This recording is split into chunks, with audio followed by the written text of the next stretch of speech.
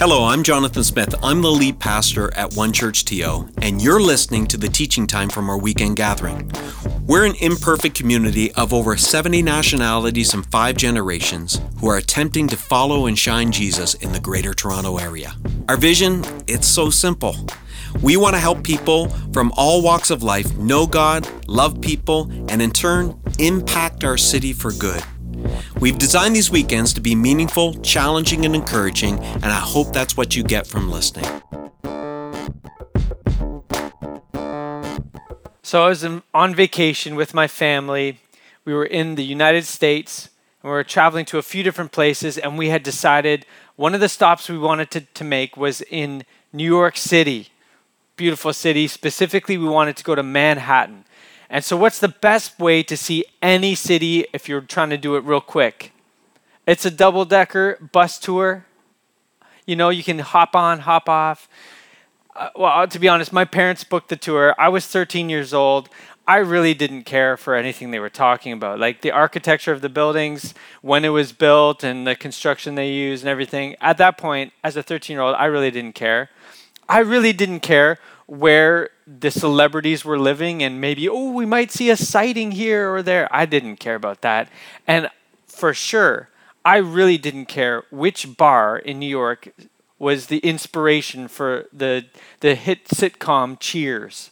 Not on my radar. Was not interested in that at all. But I did have a brother. Now, my brother and I sat there, entertained each other. You know, we at least did our best to have a good time.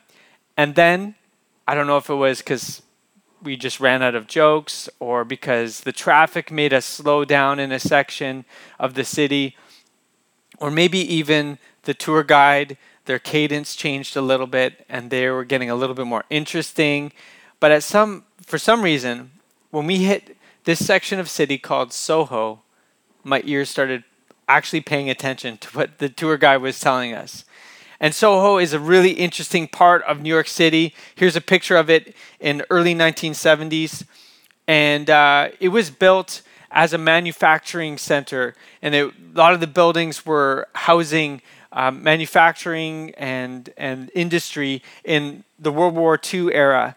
And then right after that, I guess because it was cheaper to find rent elsewhere, those manufacturing places moved to other parts of the country and maybe even overseas. And these buildings, they had a hard time finding new people to take the lease. And so they sat empty and vacant. And the whole neighborhood started to get a bit run down.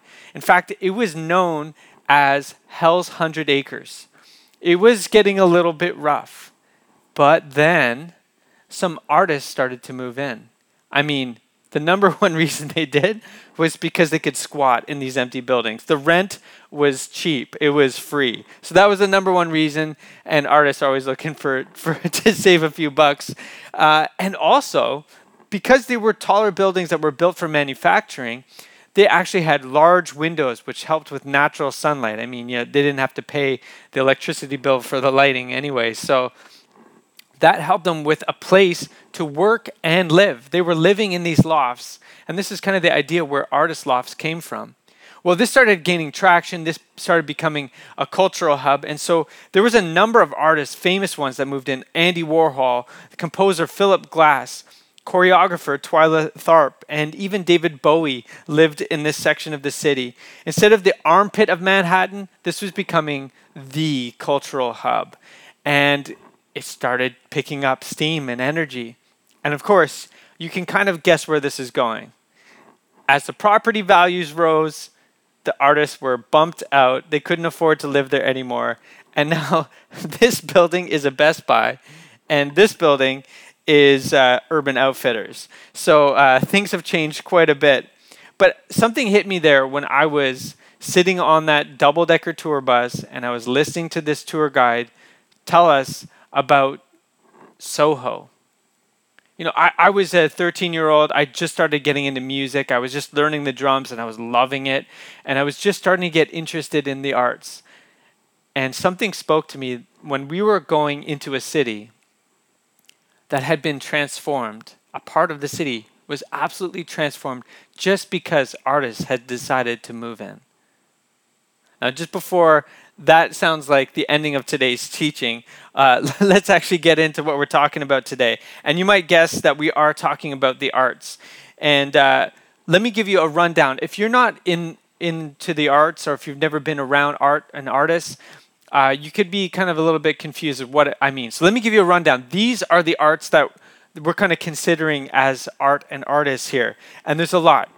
Some of the sections are here. I'm going to blast through all the ones that we have. So in fine art, we have painters, sculptors, photographers, filmmakers, and illustrators. In performance art, we have music, theater, dance, material art, design, and craft. We have jewelry, pottery, glass, and fabric. Literature, we got poetry, prose, lyrics, artisans, carpentry, blacksmith, furniture making, design, graphic design, industrial design, environmental interior design, architecture, digital media, we've got graphic design, animation, game design, and then probably the one we all enjoy the most, the culinary arts. Chef, we're looking at you. Thank you. You make everyone's favorite art.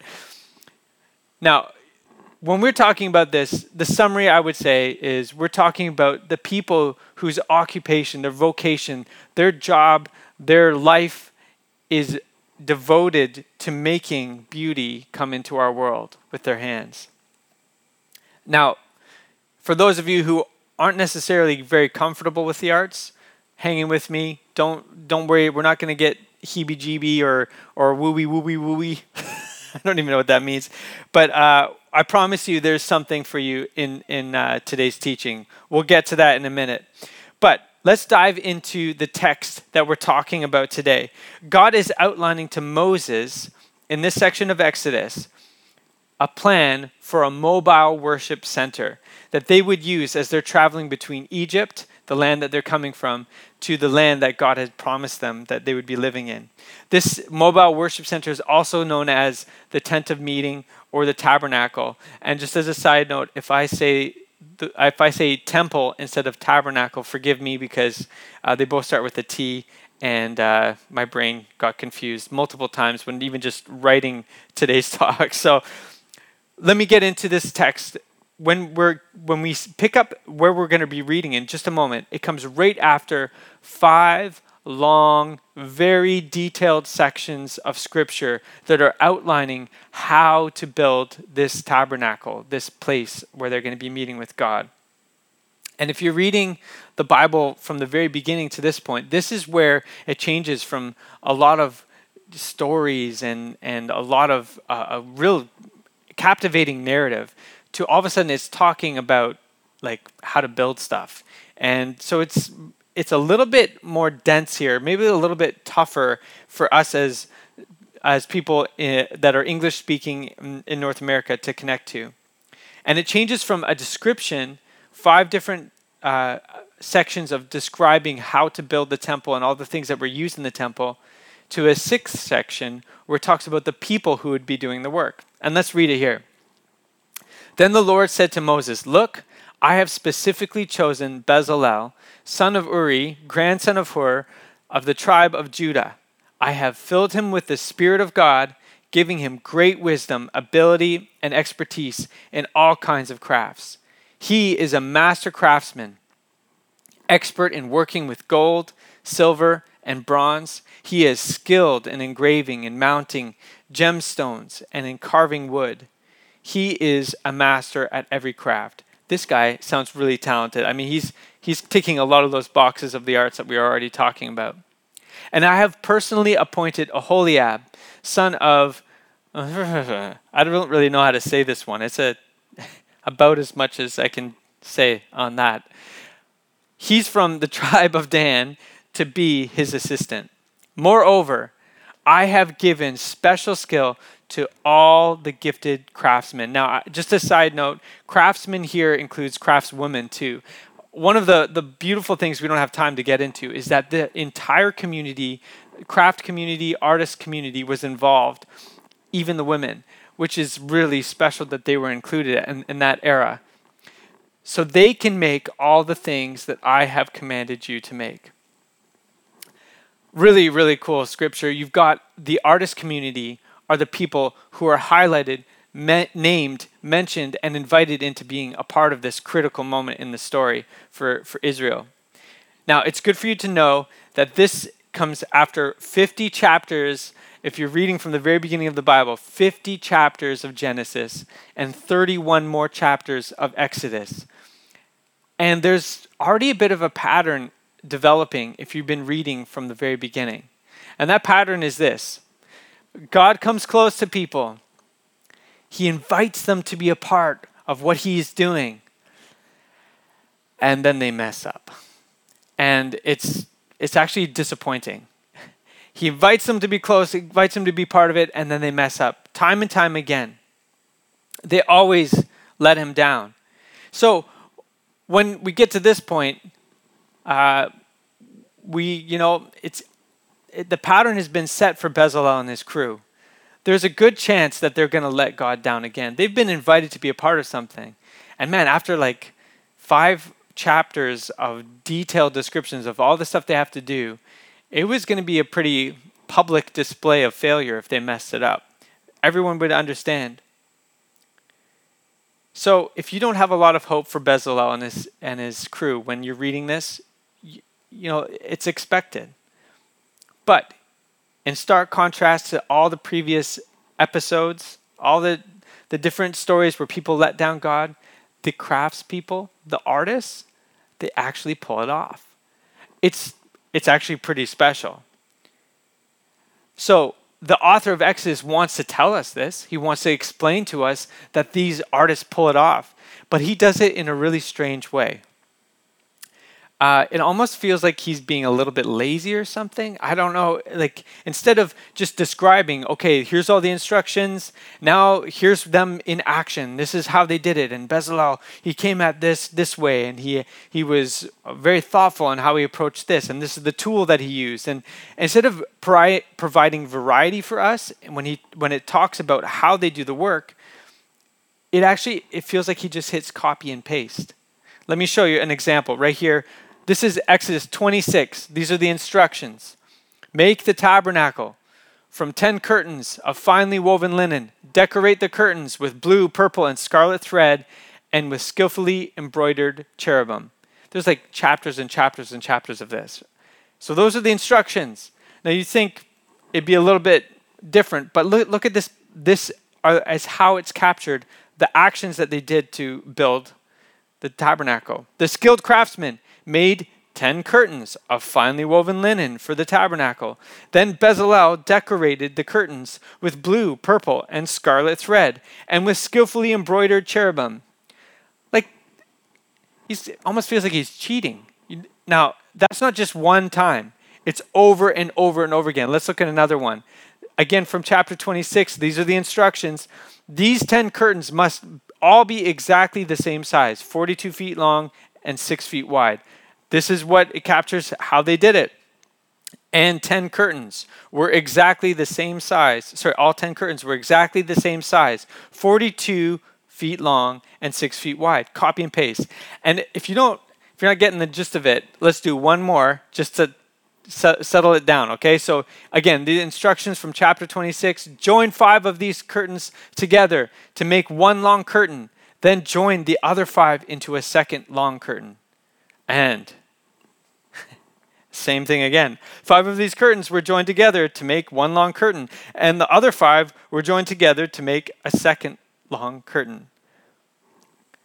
So again, at this point, if you're North American in 2022, you're scratching your head, wondering if you've mistakenly flipped back from chapter 36 to 26 when you're reading this, and you're a little bit confused. What's the point of this? Well, when we hit sections like this, I found this little phrase that you might have heard used by some of our other teaching team before. I find it to be really helpful. The Bible is written for you. It helps us. But it was not written to you. We're not the original audience. We're not the original culture that it was written in. So we have to dive in a little bit to understand why there is this repetition. Well, this is a literary choice. This is a poetic device. There's some art going on here. This would have been accessible to that culture that it was written in. Let me try to explain it this way. The painstaking effort to copy every single sentence, word for word, in the text is showing us the painstaking detail that went into producing every single article for the tabernacle. And the entire picture, the 5 chapters of details, and then the 5 chapters of actions of them doing it, it feels a little bit overwhelming, the amount of detail and the amount of text. And that's the feeling you should get. It's trying to give us a collective impact of the entire amount of work that was done, the task that what they had to do, and the way they accomplished it. It should feel like a lot of work to do. And don't forget this too. This is something that helped me. When we see copy and paste today, that doesn't cost us anything. But copying and pasting was literally a scribe, which was a pretty good profession. They were expensive. It was the parchment paper, which wasn't affordable. It was expensive, and all the costs it would take to have someone copy, not just once, but every time that scroll was copied, they'd have to copy all that text again. This was an investment. This was something that the author of Exodus thought was worth it to have all this text repeated for us to communicate the idea that they're trying to communicate. And here's what I would say. It's communicating this is a rare moment of success. Bezalel and his crew pull it off. That's a big deal. So they wanted to capture the entire weight of that. There was no moral letdown. There's no attempts to cut corners. There's never a moment where they just kind of go off track and then they get back on. No, and if you know the context that this is written in, even a couple chapters before, people are going all over the place. For them to stay on track and do a good job is a big deal. So how did they do it? How does Bezalel and the crew pull it off? Well, here's their secret. I have chosen Bezalel, son of Uri, grandson of Hur, of the tribe of Judah, and I have filled him with the Spirit of God, giving him great wisdom, ability, and expertise in all kinds of crafts. It's quite obvious for the rest of that text how skilled Bezalel is. He's got hands that are fit for the job, but he's got a heart, just like yours and just like mine, that is easily distracted or sidelined by other affections. But God has filled him with his Spirit. And that keeps him close to God, keeps him on task, keeps him focused on the mission at hand. Now, this is really special. We see the Spirit of God used many times in the Bible. But this early in the Bible, it's really rare for the Holy Spirit to be with someone like this. It's actually only the second time it's happened from Genesis up to this point in Exodus. And most other times that we read about it in the Old Testament or the Hebrew sacred texts, the Torah, the only time that we really see it there is really with priests, prophets, or kings. Important people, significant people, spiritually important people. Those are the only time we see it. But Bezalel isn't that. He's not any of those things. He's not a spiritually significant person. He's someone who works with his hands, gets his hands dirty, making things. But still, God chose to come close to him. He named him, said he wanted to come close to him, and he filled him with his Spirit. And then he set him loose to make. Now, this must be important work if God's going to go through all that effort, right? So what work? What's the purpose of the work? What is the grand design of this tabernacle? What is the point of it? What is he trying to do through this tabernacle? Let me sum it up this way. God chooses to partner with Bezalel to bring beauty and order in the wilderness where there is wildness and chaos by constructing a spiritual oasis where God will come close to humans again. Again? Well, where do we have a blueprint for God coming close to people again, or the first time? We actually have to go pretty far back. There's no record of it before Exodus that's really significant until you get all the way back to chapter 1, Genesis, the very beginning, the garden in Eden. And if you think I'm reading too much into it, the features of the tabernacle are intentionally designed to speak Eden, to be representing a kind of Eden. You know, all the commentaries I read, they mention it is the feature. And if you want to read a book that kind of helps unpack this, I'd recommend you checking out Garden City by John Mark Comer in terms of the imagery and the symbolism and what that speaks to us today in terms of how important those Eden symbols and what happens in Eden, how important that is to us today. But the tabernacle itself is dripping with the design elements that are bringing imagery from Eden, the fabric choices, the colors, the imagery, the symbolism of each article they were to make. And here's just one example. There's many, but one that I thought was fascinating that I'd like to share with you. So this is kind of a blueprint view of the tabernacle. And there was a fence that went around the entire outer structure, and that was the courtyard. And then inside that was the building itself, which was the tabernacle, and that was covered. But then inside of that, to one end, was what is known as the Holy of Holies. And this is like the hot spot. This is the spiritual significant zone. And the closer you get to that Holy of Holies, the closer you're getting to the presence of God, the closer you're getting to where he is kind of centered. Now, if you step back and you look at the way Eden is described in Genesis, there's actually a little bit of a design that's being brought in here. In Genesis, Eden is this entire region. And then within Eden, there is a garden. And then within the garden, there is a tree, the tree of life. And that is the spiritually significant. That's the hot spot in Eden where God is closest to his people. Very fascinating. And that's not enough for the author of Exodus. He's like, you might miss it, or maybe he's just amping it up. He wants to design the actual text where he's talking to you. He wants to design it so that even the way he designs the text speaks Eden. It's fascinating. I love this. So let's use Genesis as our pattern here. In Genesis chapter 1, where God is setting up this space where he will be present with humans. Keep that in mind. Sounds like the tabernacle.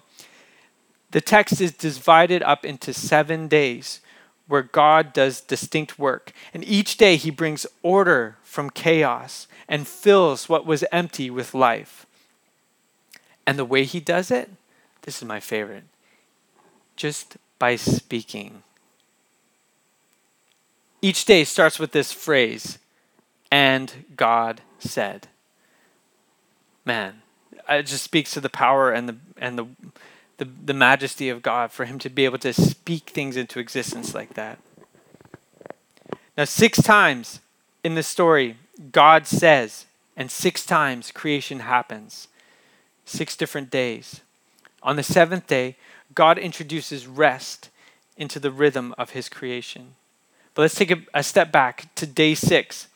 On day 6, he fills the land with his voice. He brings creatures into existence, including humans. And the narrative later on says that he fills them with his spirit, with his breath. It's the same word. It's this Hebrew word, ruach. It's a good one to say, a hard one to say. And then he calls them to join in his work, to participate with what he's doing in Eden, making a place where humans and God could be close together. And I love this. After day 7, God still stays close. It's beautiful. He invites them in. He chooses to be close to them, fills them with his spirit, with his breath, and then he sets them loose in the garden to make. That's our blueprint. That's what Exodus is pointing to. So let's go to Exodus and let's look at it. The literary device here is similar to what was used in Genesis. Remember I mentioned those 5 blocks of descriptions of the tabernacle and all the things that would be used to make the tabernacle? Well, that's 5 sections out of 7. On the 7th day, guess what it talks about? Sabbath. It's implementing and instituting Sabbath day for the people of Israel, a day of rest. But on the 6th day, think back to Eden, when God made humans and calls them into existence, called them to be his partner.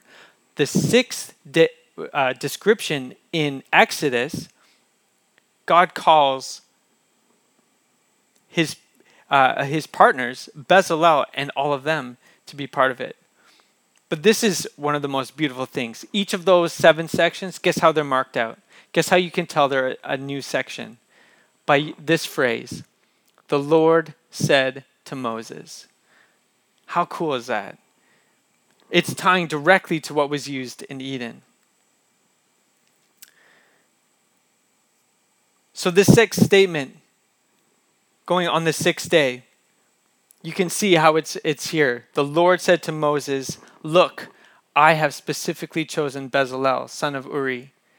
The Lord said to Moses, it is tying back to the garden, tying back to Eden, saying, listen, I am choosing to be close to you. This might not be Eden we're making, but this is the closest we have been since. Just like in the garden, God calls the makers close to himself. He breathes his spirit into Bezalel. And then he sets them loose to make a mini Eden in the desert. But think about this. That sets off a bit of a cycle where this mobile mini Eden in the desert, all of a sudden, when they build it, it becomes a beacon of light that invites others to come close to God. It's subtle, it's brilliant, it's poetic. The way it's written is art. And I'm not sure if you've ever thought about this when you're reading the Bible, if you've ever had a chance to read it. It is art. It is literature. It's a book. It's actually a collection of books. It's ancient Middle Eastern sacred literature. And even if you take away the spiritual significance of the text, this is probably the most influential and profound collection of words ever. And now, how would God choose to write the Bible? How do you think it was written? Well, there might be a bit of a pattern developing here. God chooses partners and he comes close to them. He empowers them with his Holy Spirit. And then he sets them loose to write these texts. And then what happens? Once those texts are written, what do? They call us to be close to God. This is God's chosen method of revealing himself. This is the pattern. God chooses to be close to people. He fills them with his Spirit. He sets them loose on the earth to make. And then what we make? Well, hopefully it calls people to see a God that wants to be close to them. So what about you and me? Well, if you're an artist, let me talk to you for a second. I hope this is a healthy moment for you to feel seen. I know artists aren't always highlighted like this.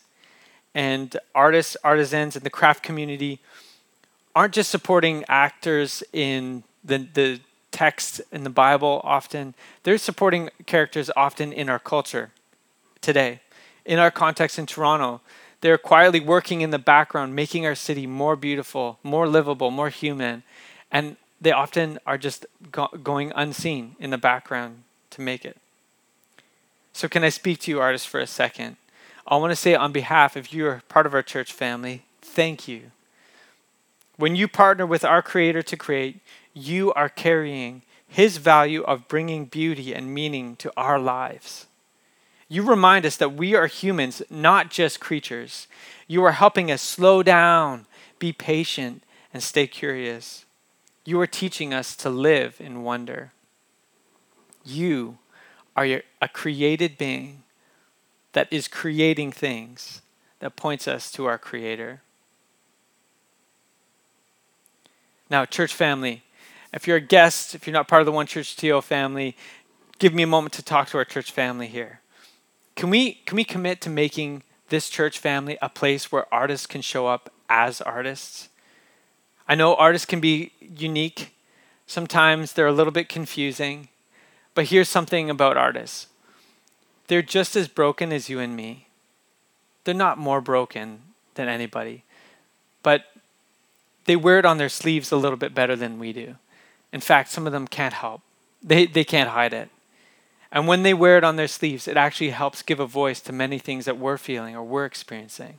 We benefit from that. But when their work is done in a God-honoring way, there's room for it to be healthy, moving, and honest. That sometimes makes us uncomfortable. But that's not always bad, is it? So can we make this a place for artists to be artisty? Can we do that? Then we can watch them create as our Creator calls them close to Himself, empowers them with His Spirit, and then sets them loose to make. I want to take a moment as our church family to commission the artists in our community, if you let me. Artists, receive this. This is for you right now. God has chosen to be close to you, just like He chose to be close to Bezalel. He has filled you with His Spirit in wisdom and understanding and knowledge to do the task. To work with paint and canvas, melody and harmony, clay and glaze, with your movements, with your voice, with your actions, with your writing, with your hands. And He has set you loose on the earth, so go and create alongside your Creator. Okay, that's the artist. What about the rest of us? Well, we're all, let's just acknowledge something. We're all on a spectrum of art interest here. You have the patrons of the arts, people who are supporting financially and purchasing and everything for the artist. You have art aficionados, people who love experiencing art. You have people who are maybe art indifferent. And then way on the other end, you have people who are maybe a little bit art phobic. But you probably know it. Even if you're art phobic, you know it already. God has wired you to enjoy creativity. We all thrive on it when we experience it. But different things resonate with different people. Different colors, different tones. We all need more than just information and data to be a fully alive human being. Think of your interactions with the original artist and his work in creation. The song of a bird. That bird is not just transmitting information to another bird. The reflection of a sunset on a still lake. Here in Ontario, we get to enjoy a lot of that. The smell of a blooming flower opening at dusk. I experienced that just a couple weeks ago. There are moments everywhere where creation is giving testimony to its Creator. So can I encourage you, maybe even this week, take steps, open your awareness. It's all around us to enjoy the beauty of creation and do it in a way that brings life to your heart. And maybe you want to take step 2. Step 2 would be enjoying the creation of a created being from its Creator.